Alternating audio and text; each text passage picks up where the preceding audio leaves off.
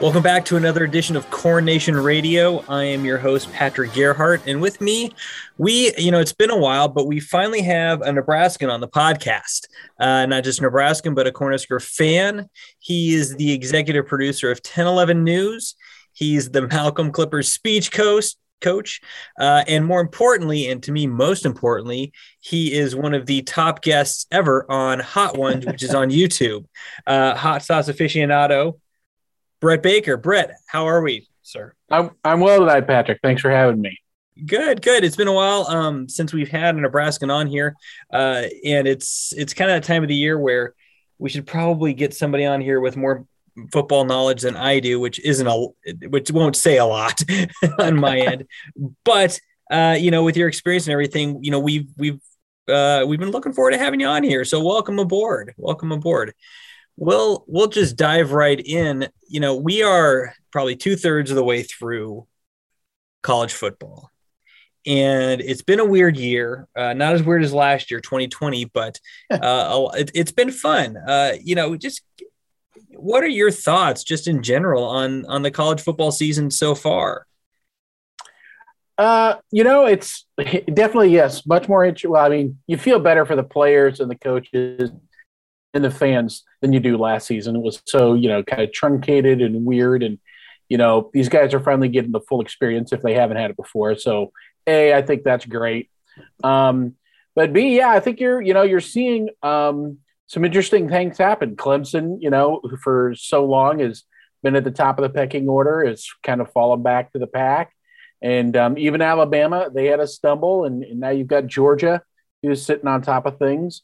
So I think it's interesting. And then you've got some of these, group of five schools that are really making some noise. And, especially Cincinnati, that kind of want to get a taste of things in that final group of four, or the playoff rather. So far, so good. I don't think, there's not much to not like about this year. In terms of highlights, what were some of the highlights that have happened so far? Well, like I said, Clemson stumbling is kind of been surprising. You kind of thought they had maybe been at a place where they were just going to reload and continue to go. And their guy who stepped in, and I'm going to butcher his last name, but DJ Uiagalelei, probably terrible at that. No, but, you were close. That's good. Okay. You were good. He has not, been the guy that they thought was going to come in and take over for Trevor Lawrence. And Alabama too. They stumbled at Texas A&M, who has had their moments, and then also, kind of fallen back to the pack. So I'd say, yeah, that A&M knockoff of Alabama was probably like one of the more interesting results of the season to this date. Were there any other real games, especially within the Big Ten, that you thought really kind of changed the season to what we see right now? I don't know if it changed the season, but Illinois at Penn State kind of changed everyone's sense of what is normal, what is even real, what were we watching. That 9 overtime spectacle, for me, will always be a standout, because I had thought, when I heard that they were making the rule change, they said after the first 2 overtime periods, you have to go for a 2-point conversion. I thought that meant teams would get the normal series of downs, start at the 25, and go from there. No, you're just going to try 2-point conversions. And then to watch 2 teams fail so majestically at that time and time again. And then, they would match each other, like in the 7th overtime when they finally both scored. Like, yeah, no, that was, to me, that was pretty special. I think last weekend, Michigan State, especially the way Michigan started, you thought maybe this is the year that Jim Harbaugh kind of gets them over the hump, and they tripped up. So now it's going to, Michigan State, Ohio State gets a lot more interesting.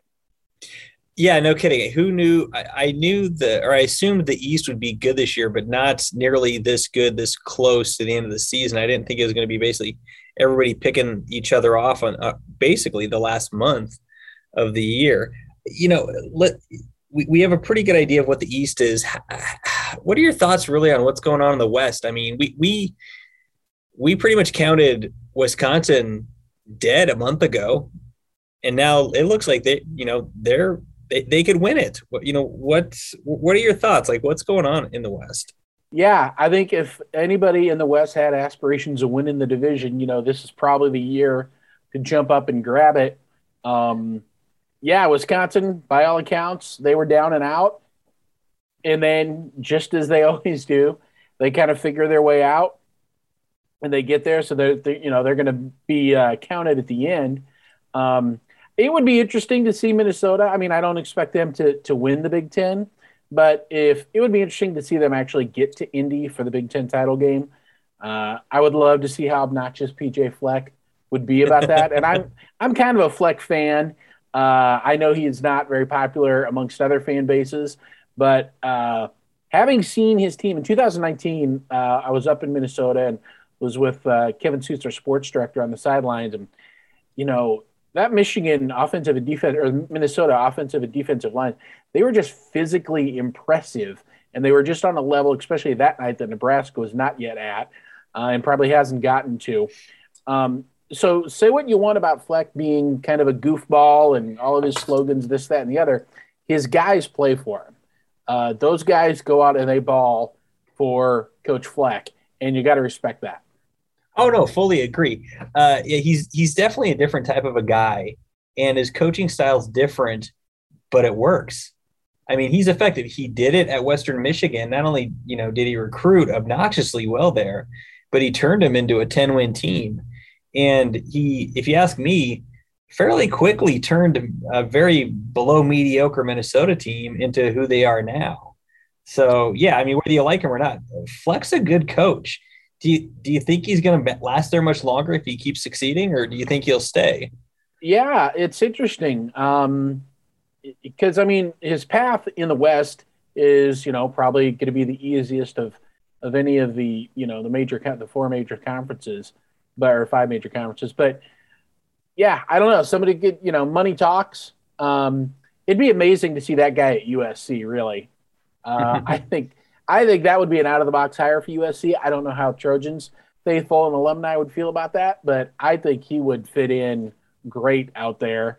And he could be somebody who turns that around. So, yeah, I don't know.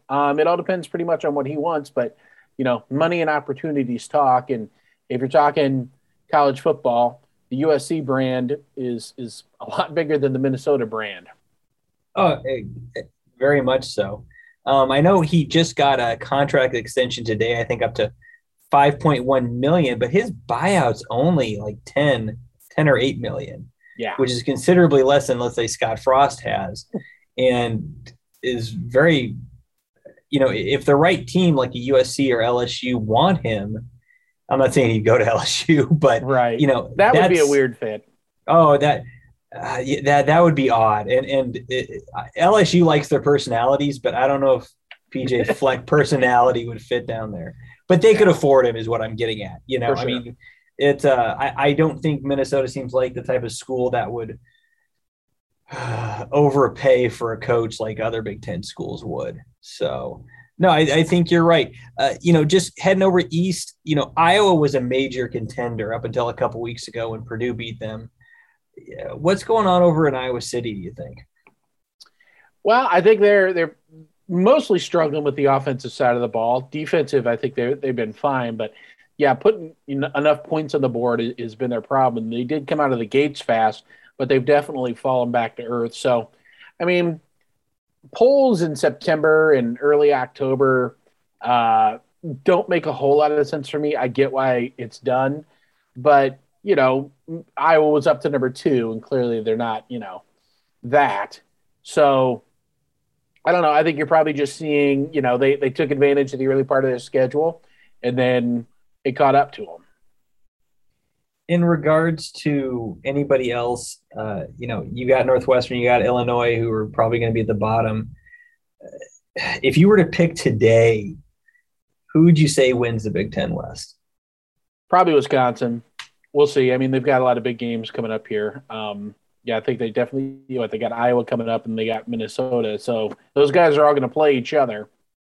And, but I would probably just lean my hand toward Paul Chryst. I think he's probably the best of the three, even though Ferentz, he's been at Iowa for 23 years, and you got to respect that. So, but I would say Wisconsin would probably be my sneaky guess, but who knows? And then they go over and most likely play the juggernaut that is Ohio State for the championship. Yeah, again.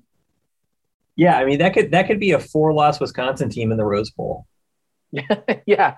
Think about that. Yeah, that is very true. That is very true.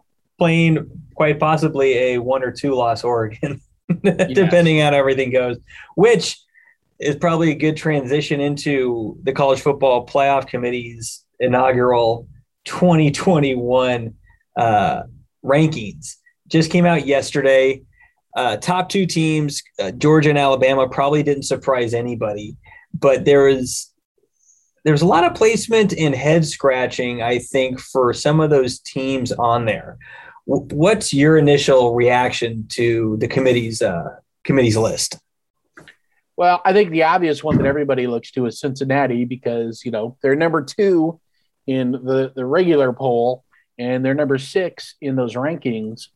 And I think, the committee they're not going to be as swayed as much by, momentum of the regular season, where, if you just stack up wins, and I'm not saying that's what Cincinnati's done. They've got, they went to Notre Dame and they beat Notre Dame and they're a dynamite ball club, and Nebraska probably lucked out in not having to play them last year.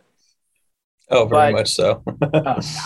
But I think what the committee is doing is if they put Cincinnati in high early and Cincinnati wins out, then they're going to have to live with their decision.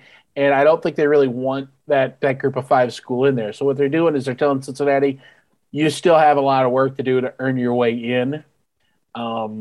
It's right or wrong. I mean, that's their prerogative. And I would think, if you just looked at strength of schedule, sure, that makes sense. But also, too, I mean, they play good football. They're a good football team. I don't know that I would have put them at 6. I may have had them at 4 or 5. So, but they're going to have their opportunities. If Alabama stumbles again, they're not going to get in with 2 losses, I wouldn't think, but you never know. And I think, Ohio State and Michigan State will kind of cannibalize each other. So we'll see there. But yeah, I think that was the biggest, interesting point was that Cincinnati was at 6. And I really think that was the committee's way of saying you're going to have to earn your way in more than whatever you've already done. And there's probably very little for them to do, to be, honest. Another team that popped out to me, and I think it's just history that puts them in this place, but you've got Wake Forest at 9. In the ACC, they're probably the number 1 team right now in the ACC, but more importantly, they're not Clemson. And Wake's schedule to end the season isn't exactly terrible. What do you make of them? What do you make of their placement? And more importantly, what do you think this really says about the ACC? Yeah, I have not watched a lot of Wake Forest football. It's one of those things, as a season ticket holder, I generally get home, from a Nebraska game, and I'll watch either, the primetime game and then Pac-12 after dark, maybe some Mountain West action. So all the ACC games have all pretty much wrapped up.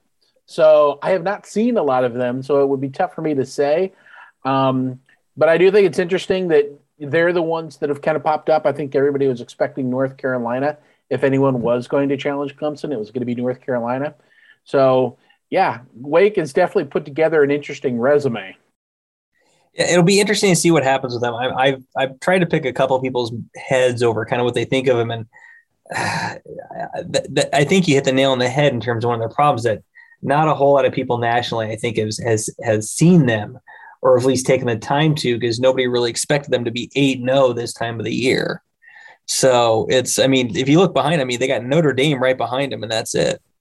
Yep. For ACC, you look down the list, it's everybody else but NC State comes in at 19, another very good team, with 2 losses, but still, pretty far behind. Do you think this is just a down year for Clemson, or do you think this is just showing you how bad the ACC is? No, I give the ACC probably more respect than some of the national pundits do. Um, it's still pretty good football, and it's obviously definitely a down year for Clemson. Um, there, man, it shows you though just how tough that is to kind of keep that juggernaut going. It's and it really makes you respect what Nick Saban has done all that much more. You think about Tom Osborne's run in the '90s and how he was able to do that, and he kept his staff intact pretty much every year.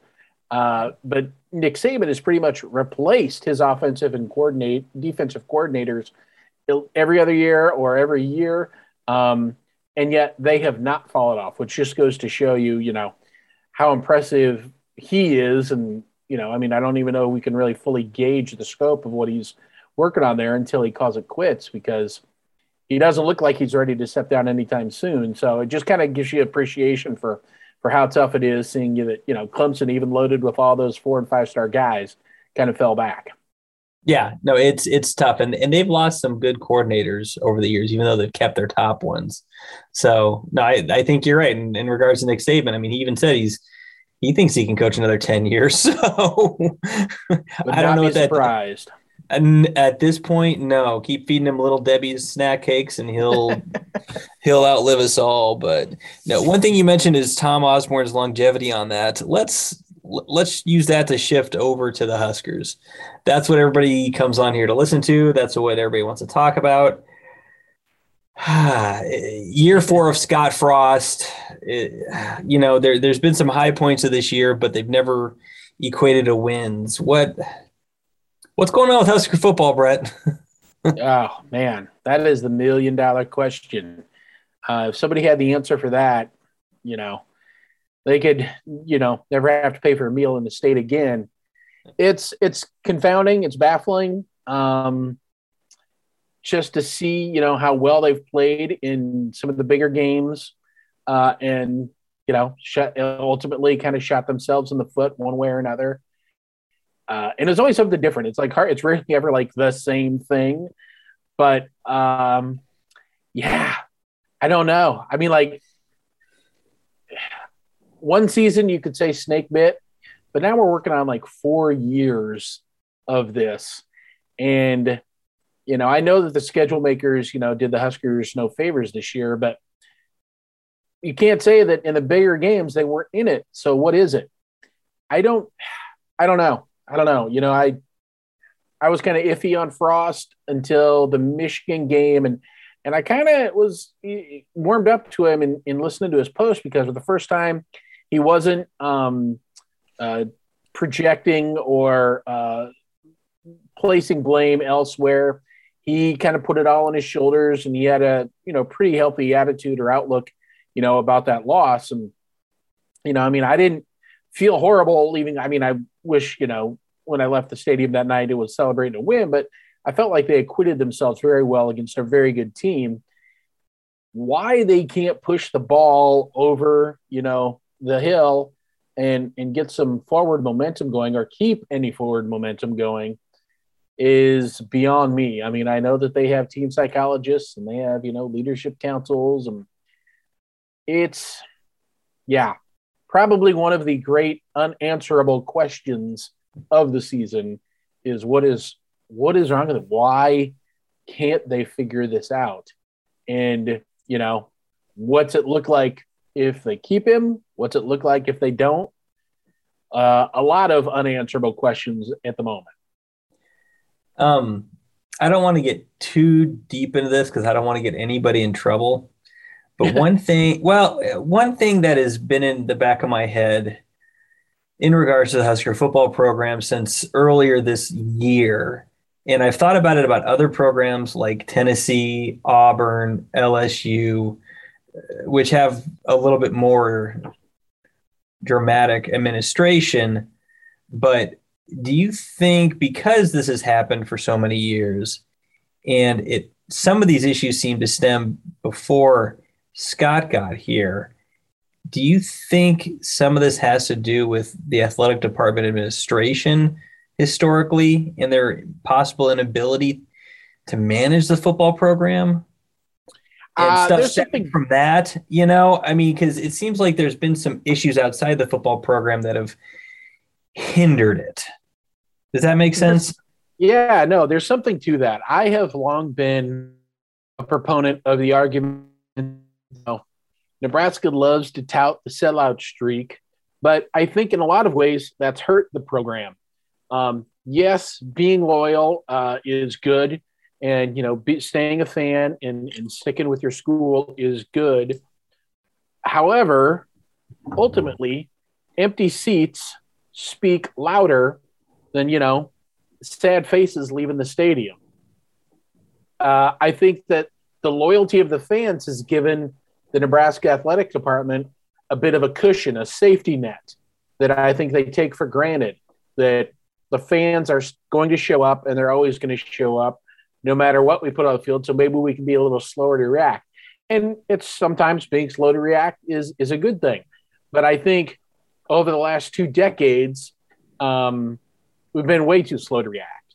And I don't know, how that works itself out differently. Obviously, everybody wants to, and I would too. I would say Frank Solich was, given a raw deal. And if he was going to go, he should have been given another year at least, because that team went 10-3. I mean, he didn't coach the bowl game, but that team finished 10-3, and that's not gravitating towards mediocrity. That's, a pretty good year. So, yeah, I think the athletic department has taken the fans for granted and expected them to fill the seats no matter what. And so the impetus to change is not nearly what it would be if you had a swath of 25 to 30,000 empty seats in that stadium on the Big Ten Network. So who knows? It's kind of, maybe pointless to gnash our teeth about it now. But I do think now is an opportunity, and it's a debate for me. I'm like, do I go Saturday? I mean, it's an 11 a.m. kick, which nobody likes. The team has really played not well in 11 a.m. games. And it's like, gee, many Christmas. You get up, geared up, go down, park, make your way through everything, spend money on whatever you spend it on. And you just end up feeling, kicked in the teeth. Is it better to leave that seat empty? I don't know. It's a very tough one to say, because even then I feel conflicted about, well, I should be there. And so I'm like, I'm also my own worst enemy, in kind of my eyes. So it's tough. It's tough. I don't know how else to, the Nebraska would have done this. I think obviously the Callahan deal was a disaster from the beginning, and you can read that really excellent article by Mitch Sherman to detail that. Mm-hmm. But yeah, I don't know. I don't know where they go and how they fix this. I think there's merit in keeping Scott, and I think there's merit in moving on. Fortunately, I'm not paid to make that decision, so I don't have to. No, it's a tough one, and unfortunately, it sits on another former Husker athlete at this point in time, partially at least. I mean, the university president has say too, but no, you bring up good points in terms of taking the fans for granted, and possibly that hindering any performance we would have. Because I mean, grand scheme of things, other Husker athletic sports have done well, or are doing well, or are in the trajectory going up. I mean, there have been good hires. Bill Moos made some good hires. And he really hired the only guys that I think fans would have in unison said yes. I mean, Scott Frost, home run hire. There was no doubt. There was never a peep about anyone else. Fred Hoiberg, slam dunk hire. Never a peep about anyone else. So no, I think Moose did his job in those respects as far as those hires go, for sure. Oh yeah, no, definitely, and don't forget about Will Bolt, who, who is bringing. It looks like oh man, that last spring pretty much made my 2020 year, even though it was 2021. That was huge. But no, I mean it's perplexing because we can't hire the right coach for whatever reason, or we're not giving them the right support, or something. It feels like something else is going on behind the scenes that we don't find out until after everything is said and done and people have moved on, that you were like, well, shoot, if I would have known this was happening, well, of course we did bad. or Sure. of course we have these problems. So it's the whisper campaign, the secrets that pop out before the athletic department can really take a hold of them this past year is just kind of, in regards to the Oklahoma game, in regards to Moose's firing, in regards to the NCAA stuff. It all seems like it leaks before it should, which is disconcerting as a fan and supporter, and how much does that affect the football team is kind of the bigger question. And honestly, what else is going on? And I feel like ever since the beginning of the season, a lot of people have forgotten about that. So it's frustrating, and I don't have an answer, and I don't think anybody else does either till it's all said and done. So, and I think, it's and the reason those rumors come out and the reasons people talk is because they do care so much, even though, sometimes rumors are best left just to die on the message boards or from your friend who heard something on Facebook. Don't give it any more life. But, people care. And so that's why these things get traction, is because people are desperate to talk about anything that's not losing. And they don't realize that it's more detrimental than anything. Yeah.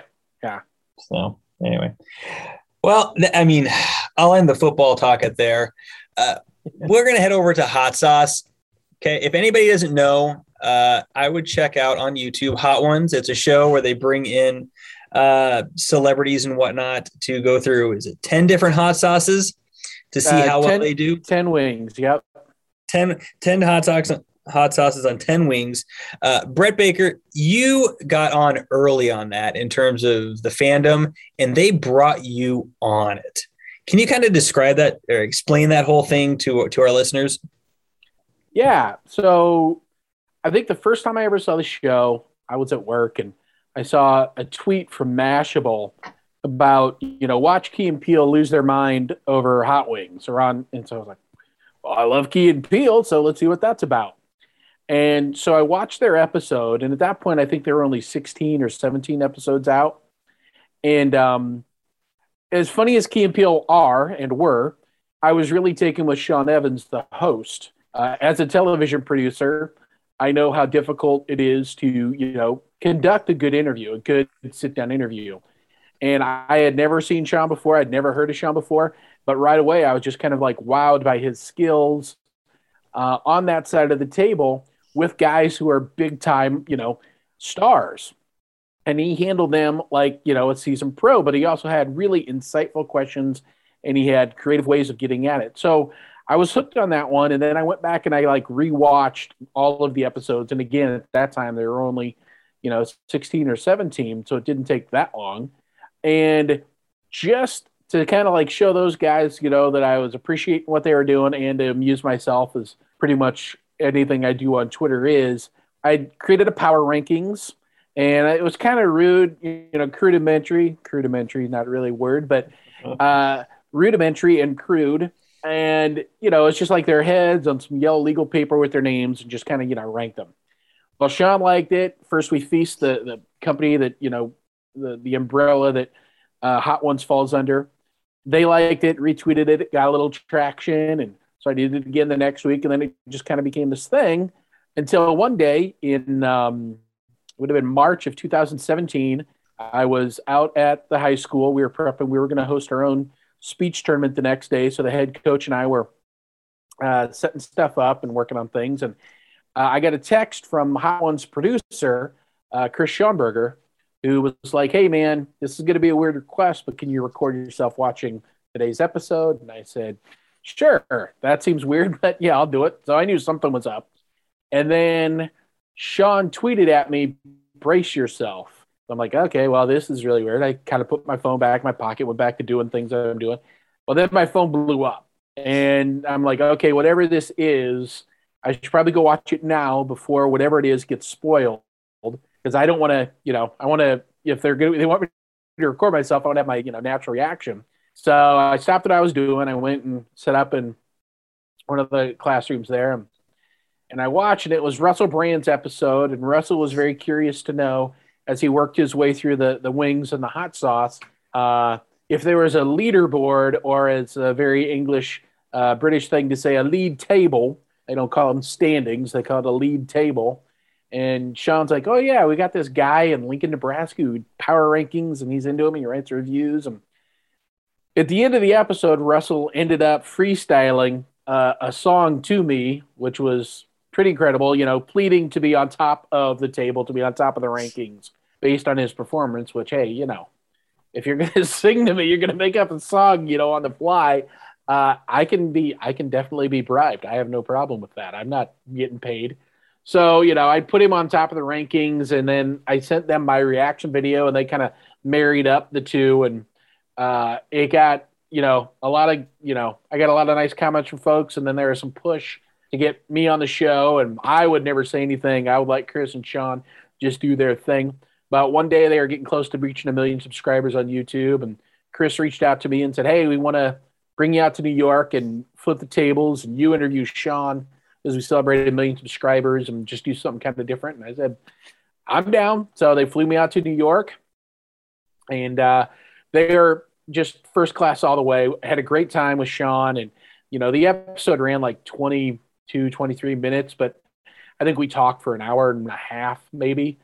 It just had a great experience. And then, they released the episode, and my life's never quite been the same since. As a high school coach, there's no cred like YouTube cred.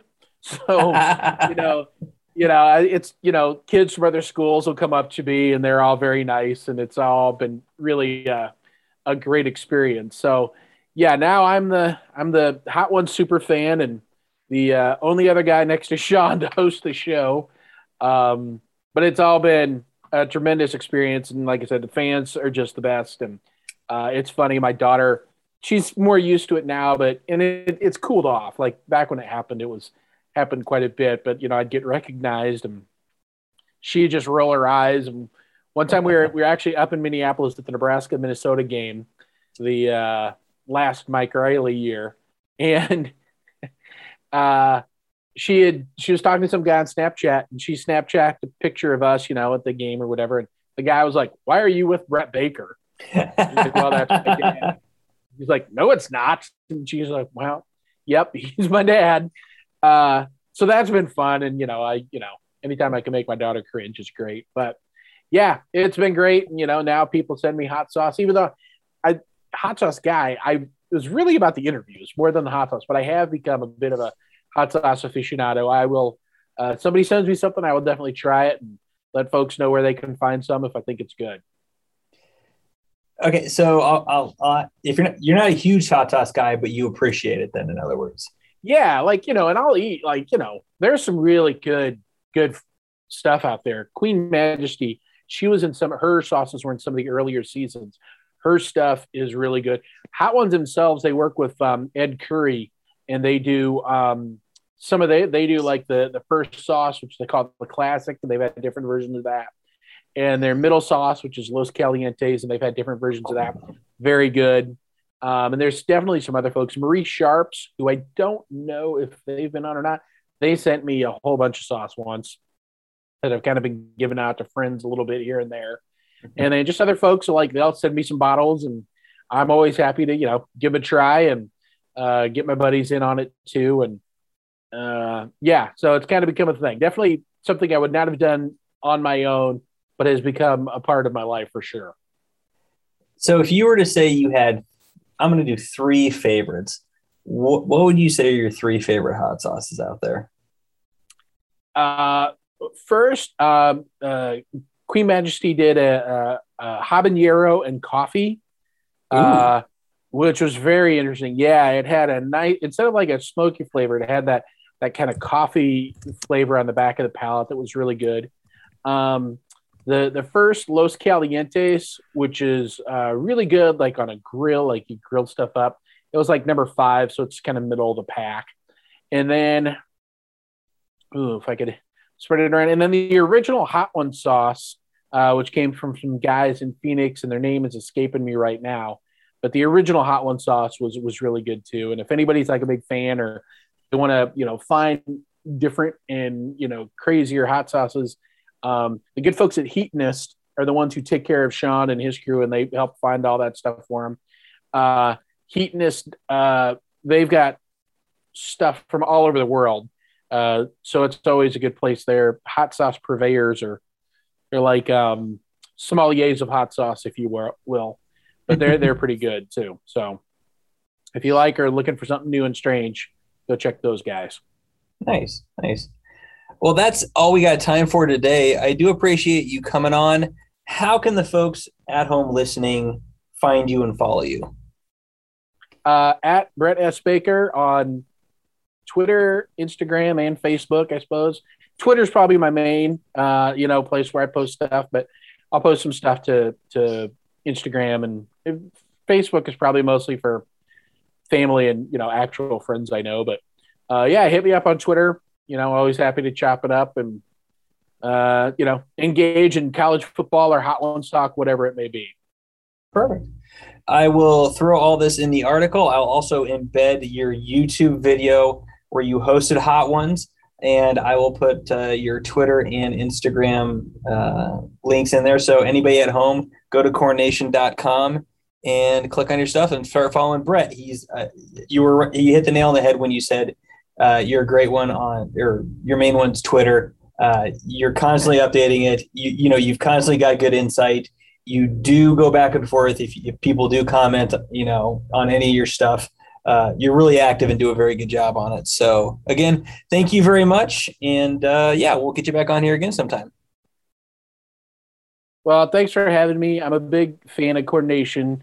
I think, John has done a great job building that out, and he's been fortunate to pick up, guys like you along the way who turn out some really good content. So I'm a big coordination fan as well. Thanks. Thank you. Well, we appreciate that. Not everybody says that. So thanks again.